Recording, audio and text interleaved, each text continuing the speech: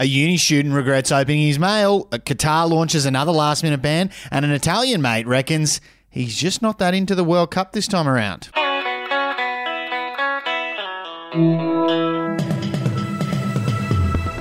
Hey, it's Evie Bayman, and this is your Daily Batuta for Tuesday, the 22nd of November.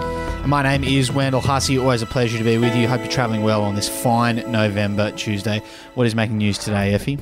Well, starting off, and a good day is ruined by arrival of car rego. It has been tough for South Batuta's Dom Little.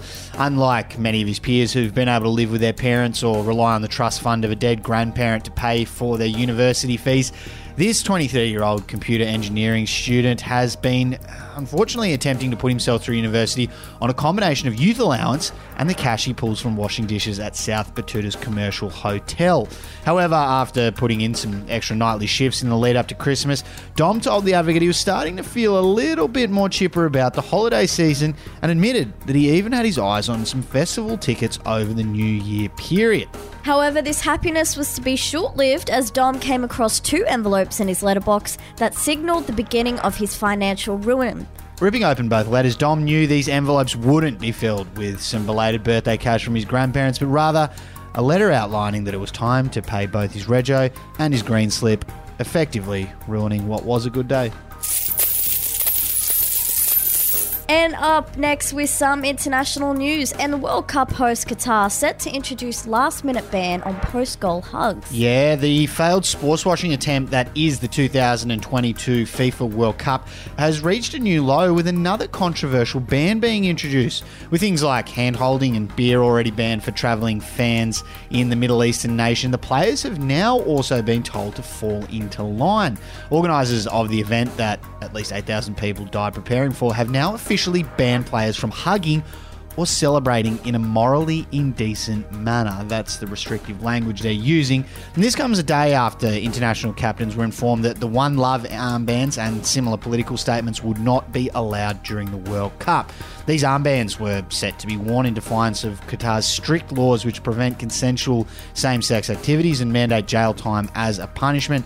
However, armbands are off the table, and now these post-goal celebrations are as well, with organisers declaring that any players who engage in over-the-top same-sex celebrations will face jail times as well. The one organiser said hugs, kisses and piggybacks, all of that stuff will result in jail time. High fives are okay as long as there's no finger clasping and the high five doesn't last for more than 0.5 of a second. Very strict. The players have yet to respond to that, so we'll see what happens over the next couple of weeks. And for our last headline, some more World Cup news. Nah, haven't been watching it, says Italian mate. Yeah, reckons he's just not that interested this time around. Aside from all the off-field drama about extreme human rights abuses and unbridled corporate corruption, the first few days of the 2022 FIFA World Cup has provided plenty of fans with exciting football that apparently just makes everything okay.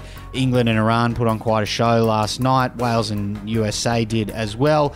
There's been highs, there's been lows, and all sorts of scandals and things to talk about. However, local Italian mate Adam Marino says, saw a few of the highlights. Looks like really shit quality this year. Won't be watching it. Interesting. And lastly, for our quote of the day, an Igawa resident, Anthony Robinson, asked the Prime Minister, "Where have you been the last week?" Albanese told him he had been overseas representing Australia and had come as soon as he could.